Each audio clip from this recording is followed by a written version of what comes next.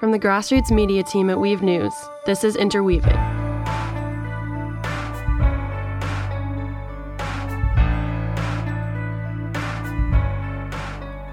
Welcome to episode 19 of Interweaving. I'm John Collins.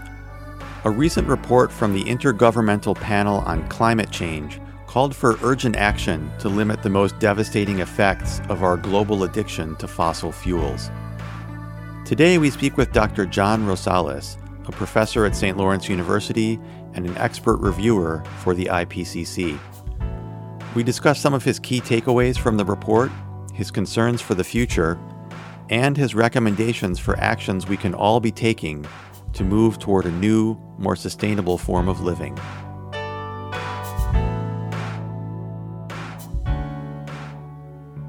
John Rosales, welcome to Interweaving. Thanks for joining us today. Yeah, certainly. Thanks for having me. No, it's our pleasure. Wanted to start by taking a look at the headlines that we're seeing every day. We're seeing stories of fires, floods, unprecedented weather patterns, glaciers melting. We're even seeing warnings about the potential collapse of the Gulf Stream, which would be quite catastrophic. And of course, everything else associated with the pandemic. So I know that you've spent a good part of your career studying climate change. How do you make sense of all of this, and how do you connect the dots? Good question to start on. I connect the dots, particularly with the climate change impacts you just listed there, with our activities. We know now with a lot of clarity that all of those things at the beginning, besides COVID, those can be connected back to fossil fuel use. So it's our lifestyles, it's our transportation, our heating system, our lighting system, and our tendency to cut down forests. Those are the sources. So it's actually pretty easy for me to connect the dots on the climate change front to humans and our activities. You know, that's what I was trained to do, and that's the way I've been seeing it for quite a few decades. I guess some of the really extreme climate change events, like circulation system, the currents shutting down or shifting, that would be extreme.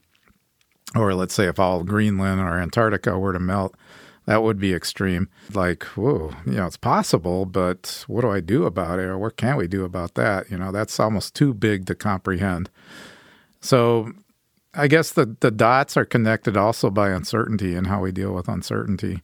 But we know for most of the impacts, like temperatures going up, we can trace that back to greenhouse gases, and we know how much we're emitting into the atmosphere with more accuracy year to year. Just to follow up here a little bit, we're seeing obviously some of these storms in New York City, flooding in areas where we might not have expected to see that in the past. The current hurricane season, and potential impacts on the energy sector, on pipelines and things like that. So when you teach about these things, I'm just curious as to how you help students think about the wide implications of those human activities that they may be aware of, but not always connecting. I always try to connect it back to our behaviors without... Well, I can't say never, but there have been some times where I say our behaviors, but I usually try to make it general, like human behaviors, and allow the students some space without being preached at to interpret their own behaviors. It's not a shaming exercise. If they want to go down that route, they can. But no, I'd never back off of tying it back to our behaviors, but also the fossil fuel companies, because they've known their product is faulty for, now 60, 70 years, according to their own reports. I haven't framed it differently, I guess, since I started teaching in that regard, but I do allow some space for students to interpret their own behaviors within that. And I would suspect that for many people, walking around with your head separated from your body is very hard. And what I mean by that is it's really hard to know something and then go home and, just emit more greenhouse gases. So, you learn in school that, the planet is warming and all these crazy things are happening. And yet you go home and you idle your car, or you set the thermostat up too high in the wintertime. That's what I mean, separating your mind from your body. Your body does one thing, but your mind knows a different thing. So for me, that has always been really hard. And I would suspect for students, too, it's very hard to do that. So I expect them to sort of connect the dots to their own lives in that regard. Mm-hmm. What are you hearing from your students these days? Some are shocked, just outright shocked, that the news is so bad, that the trends are they seem almost hopeless at this point.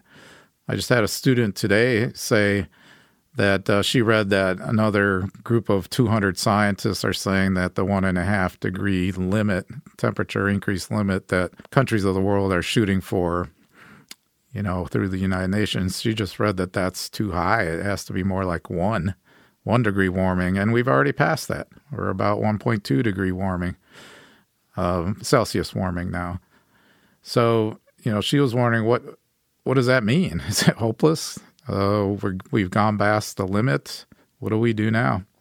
So the look on her face was, it's hopeless. Others are like, well, I have some solutions I've been learning about, and I want to start employing, changing our energy system, our consumptive behavior, getting involved in forestry work, things like that, where we can be part of that solution.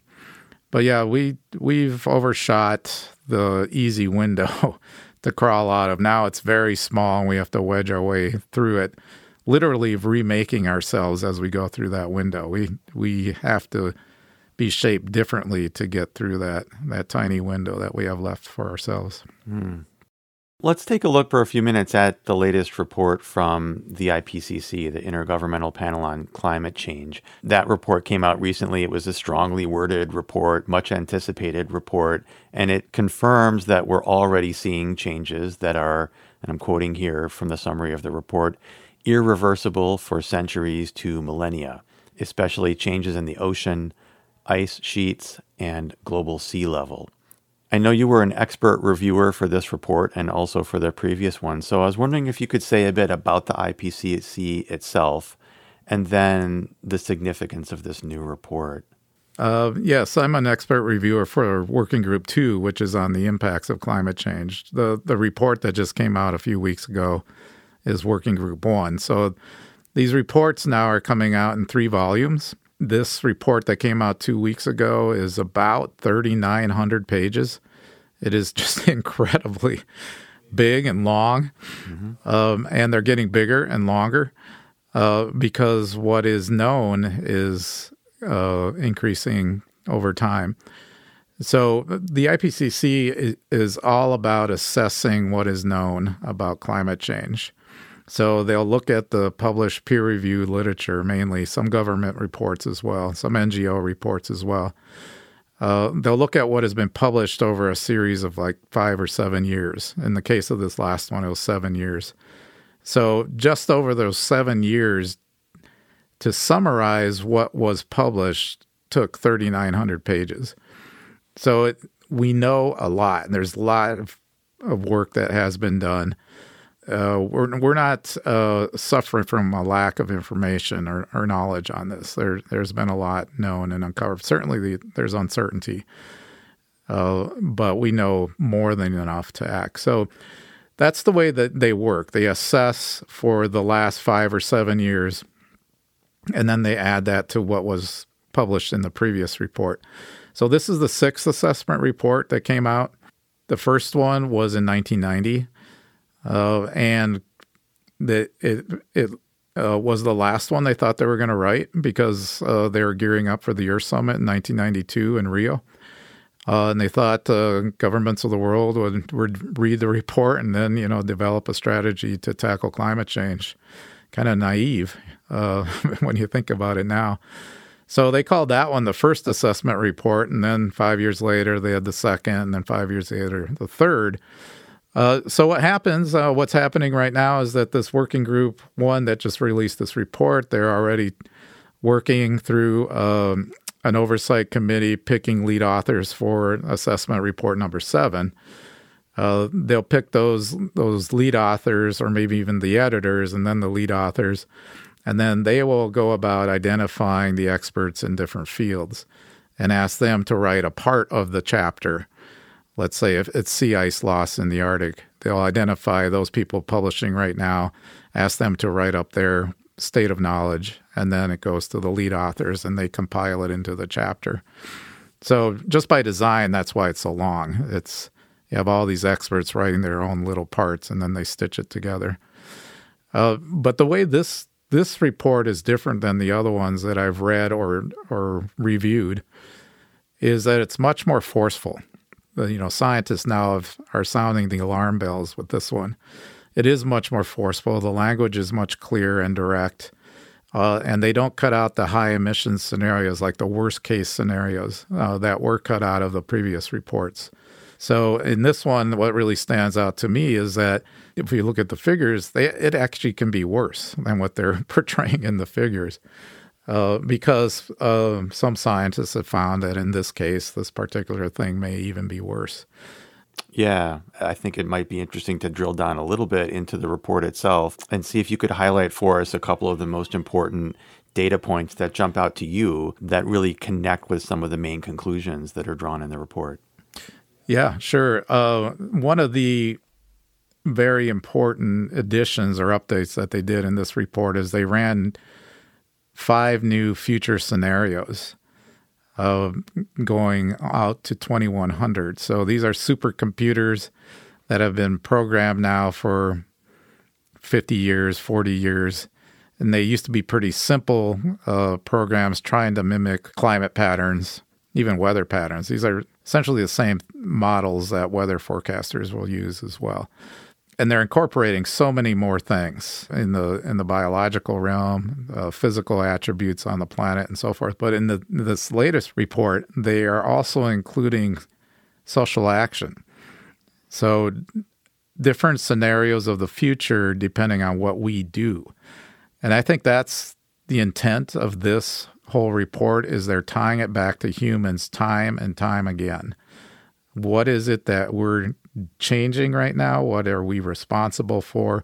And what can we do under different scenarios going forward? So that's a major, major change.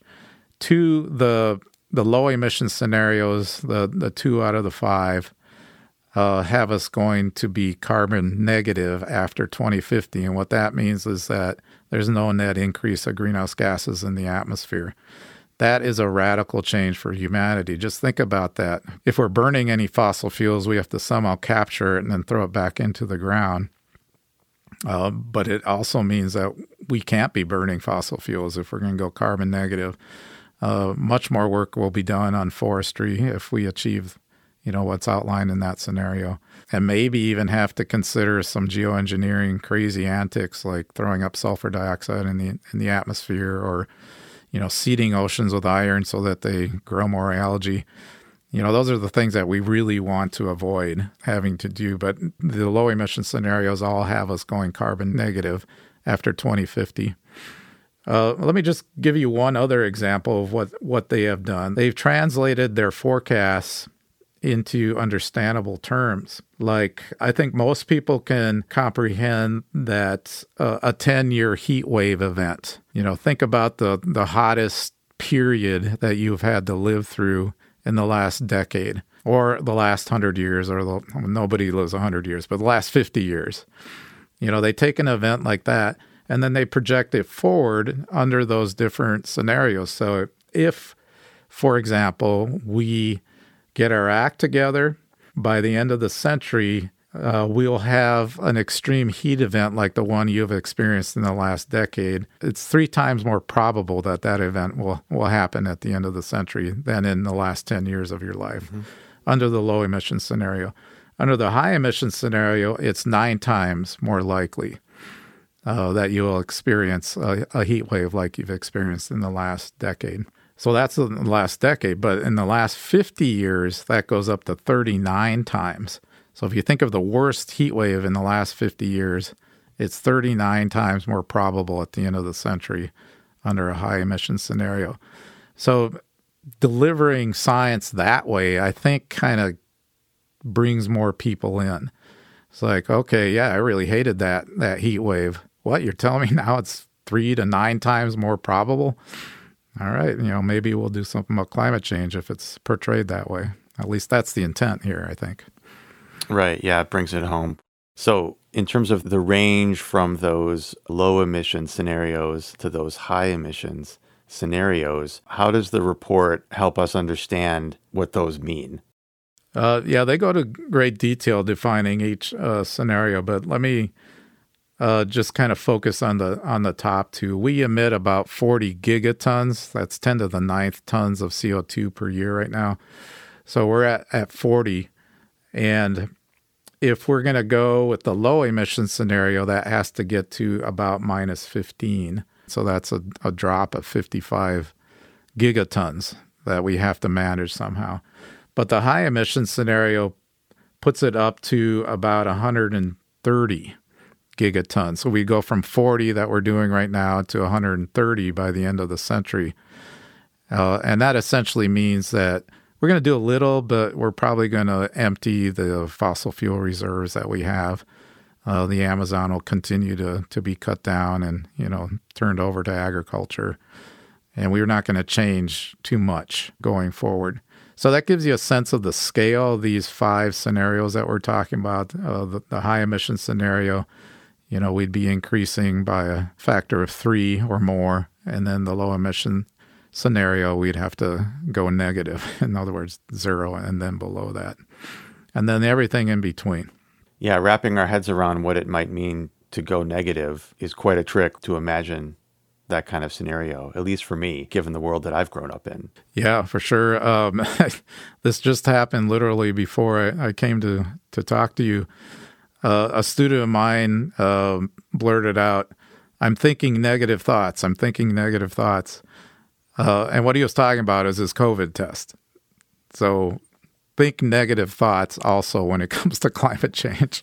Right. Yeah, we have to imagine a world where we go negative. And try to adopt life ways that way. Right. This is not a time for positive thinking. Yeah, right. Yeah. You're listening to Interweaving, a podcast of conversation and context from Weave News. Since 2007, Weave News has been investigating underreported stories, highlighting alternative perspectives, and promoting grassroots media making and critical media literacy. If you're interested in joining us as a content contributor, visit weavenews.org/submissions. Now, back to more Interweaving. I mean, in that light, I have to ask this, even though it may seem like an extreme question, but we're certainly beginning to see discussion of these issues more explicitly. Should we be preparing for the collapse of our current civilization? And if so, how do we even start to wrap our heads around that? Yeah, that's a tough one, but I'll be honest with you, that's where I'm at. And this framing came about in 2013 when we invited Tim Christopher to campus. He's better known as Bidder 70. He's the one that was bidding up fossil fuel auctions out west, bidding up the price, so it would be more difficult for oil companies to drill out there. He got caught because he's an environmentalist and he was not working for a fossil fuel company. He served time in prison, right? Yeah, he went to prison for 2 years. But he spoke here, and he spoke to my class, and I asked him, what does it look like from, the front on environmental action? Because he's one of the leaders in the environmental movement. And he said, well, this civilization's over. He said, it just, what we're negotiating now is if it's going to be a hard landing or, a soft landing. But with soft landings, we can actually make it better. So he was actually trying to be a little bit hopeful that we can rid ourselves of some of the negative elements of the civilization and hopefully work on them. That's the more positive spin on it. But the negative side is that with the climate system, it looks like we don't really have a choice to changing. We're either going to do it or it's going to change us. It'll force us to change. And maybe listeners can think about some of the images coming back from a dismantled Arctic, permafrost melting, collapsing, creating craters, or maybe New York City subway flooding once again. New Orleans experiencing these mega storms once again. Those will only get worse and more intense, and they're going to force some change. It could be that we can't live on the coast, let's say. How do we manage retreat going back to accommodate that? And if we don't manage retreat, the climate's going to force us to retreat. So that's the two scenarios. Is one is we're going to be forced to remake ourselves, or the other one is that we remake ourselves knowing what we know and try to mitigate those impacts. And of course, those dynamics that you're describing that may become more present for people in this country on the coast and elsewhere are already happening in many other parts of the world. We're already seeing migration, significant, forced migration of people because of climate change and related issues. And so what's happening elsewhere is a bellwether probably for what we see in the future, I would guess, based on what you're saying. Yeah, I think a really good case study is Syria in that regard. Syria had a really awful drought for a period of almost a decade, but the third year of drought is the worst. That's the one where you really see people starting to migrate and move. They can kind of cope with 1 year, 2 years really difficult, but by the third year, they're ready to move on to do something different. So a lot of farmers migrated to the cities. Assad promised them jobs and they could send back money. That never came about. They formed militias, and then the rest is history. You see the collapse of that civilization. So that's what we want to avoid is, massive disruption, and then you replace it with a brutal dictatorship.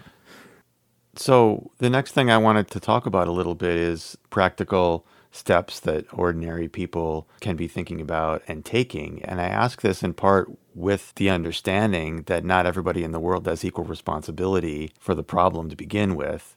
And certainly some of us bear more responsibility for finding solutions to it. So there's that ethical element too, right? That really matters who you are and what your place is in the global economy and so forth. But with that in mind, what do you think are some of the most urgent things that we all need to be doing right now in order to meet the kinds of challenges that you're describing? Yeah, very good question. I think if you have an idea, you should pursue it, especially if you're willing to see it through. So whenever students or anybody asks me this question, and you have an idea, let's say, John, you came to me and you thought, well, I want to do this. It's like, do it. Do it. And if it works, it'll catch on and it'll be replicated elsewhere. And we need now 7.8 billion ideas. Every single person on the planet needs to start walking in a different direction. So I always encourage anybody, if they have an idea, to go ahead with it. But I do hear a lot about, let's say, recycling or composting. Now, those, of course, are good things, but they're not going to get we're not going to get close to how far we have to go. So I would encourage everybody to think about where most of our greenhouse gases come from. And it's mainly electricity and heat and transportation here in the richer countries. And those are the ones we have to go first and we have to change. Because, yes, we created the problem. There probably a third of humanity didn't cause the problem. They're suffering the repercussions. And a lot of people around the planet are already living a lifestyle that sequesters more carbon dioxide than emits. Especially subsistence hunters up in the Arctic that I study. They get their food off the land, and their local economy is vibrant and strong. Their food miles are generally low, although they do import some outside stuff. So there are some models of really good sustainable societies that are out there, and those should be replicated as well. But to have a campus campaign where everybody gets really jazzed about more composting or switching to plastics, that's great. But turn that energy toward that power plant that sits in the middle of our campus. That's the big elephant in the room. That's the thing that needs to go and be switched over to something different. I would encourage everybody to do what you feel you can do and what you have passion for. But first, kind of step back and think about where you would get the biggest bang for the buck. If you're going to devote, let's say, the next 10 years to something, focus on something big and something that will have a bigger impact. If I can just follow up quickly on that, obviously to go at those larger systems requires political will and political mobilization on the part of ordinary people. What are you seeing right now around us in that regard? Do you see signs that we may be reaching a point or heading toward a point where we're going to have more of a critical mass of people ready to exert political will? I do, actually. I think at the international level, virtually every sane government has delivered a plan to cut emissions, and a lot of them get down to negative emissions after mid-century. That's a big leap forward. They have the plans, but they haven't actually done them yet, but at least they have the plans. So I think we've been successful in the environmental movement or climate change movement in elevating this expectation of government, that this is now part of standard operating procedure, and at least plan for a different future. I think that's in there, and that's a little bit hopeful. I think in our own country, President Biden also has a good plan. He also has a ton of money that he wants to push through Congress to fund it. So I think right now we need to hold his feet to the fire. We need to make sure that happens. That's where the political pressure should come. But I'm also telling students to get ready, because they're going to be graduating into an economy that may be supported by the stimulus package. And we need climate change planners. Go into planning. If you're interested in some engineering, go into seawalls. Some of the things that are going to be really important in the future. Go into transportation planning. Get into renewable energy. Man, jobs galore. So I think what I'm trying to say, John, is that I think there is an emergence of something a little bit different that you can actually start working in now instead of pushing for that different sector or a different way of running our economy. But we have to be smart too, right? Because it can be, we can go backward very quickly. The previous president took us way back and damaged this country in so many different ways, and stalled. He wasn't smart enough to dismantle the Paris Agreement or any climate action. But, that could happen here as well if we're not vigilant. So be politically active, certainly, to get some leaders in there that will actually do something. And then get ready for those new jobs. That's the way I'm advising students right now. I say all that, and that's the more hopeful side of me. The pessimist listens to Joe Biden. He was just down in Louisiana after Hurricane Ida, and he said, we need to get these oil refineries back and running, as a first priority. Now, I know if there's anybody listening from Louisiana, you want the electricity to come back. I'm not saying that, but you can see how dependent we are on fossil fuels for our basic operations and our basic needs at this point. And we need to transition very, very quickly. I'd be remiss if I didn't ask you a kind of a news media question here, as we're a media organization here at Weave News. So the role of news media in all of this. A lot of critics have been talking about this for years, pointing out the inadequacy of the climate change coverage, the general lack of coverage. And then when it is covered, it's covered in ways that are quite superficial or maybe locked within a Washington two-party debate format and so forth. So I'm wondering, as someone who studies this and has been very involved in the science of it and advocacy work as well, how can this coverage be improved in order to meet the moment? And is there anything that we can all do to try to push to get that coverage improved? Yeah, that definitely is true. So what we need from independent outlets like you is a really strong vision of an alternative economy, an alternative political system. Come up with the solutions for these social systems that are keeping us from really solving this problem. And if you have a vision of that and a way to communicate that, that, in my opinion, would be a really strong role. I think the independent news media has a role that you've always upheld, and I think that role needs to still be played. But having said that, the liberal news media now is covering climate change much more. And sometimes very good exposés, even like CNN, Washington Post, New York Times, They're zeroing in on a particular impact, as I call them, like the Colorado River drying up and all the implications around that. Washington Post has done the same thing. New York Times has a whole series on climate change, especially in some communities around the world that did not contribute to the problem, but they're becoming the victims of climate change. So they're highlighting them as well. But I would say, it just goes so far. At a time when we need radical change, the liberal media does not go far enough to offer that different vision of some system that is different than what we have right now. They imagine the solutions within the system, and that's going to be limited. We need a different vision. It's actually easier to critique the current system than to envision something different. The fossil fuel industry wants to transition over to be a plastics industry because they'll still be around and able to use the fossil fuels. We need you to say no. That's not getting us where we need to go. They should become the reparation companies that fund and maybe even construct, let's say, seawalls. And they're the ones involved in managed retreat. They're the ones, planting forests to use their vast wealth and get us to where we need to go. I mean, that's a message that I really don't hear anywhere, but we do have it on the books. It's part of our legal code that if you pollute, you got to clean it up. And then you have to make whole the harm that you've caused. So they should. That would get us a long way there.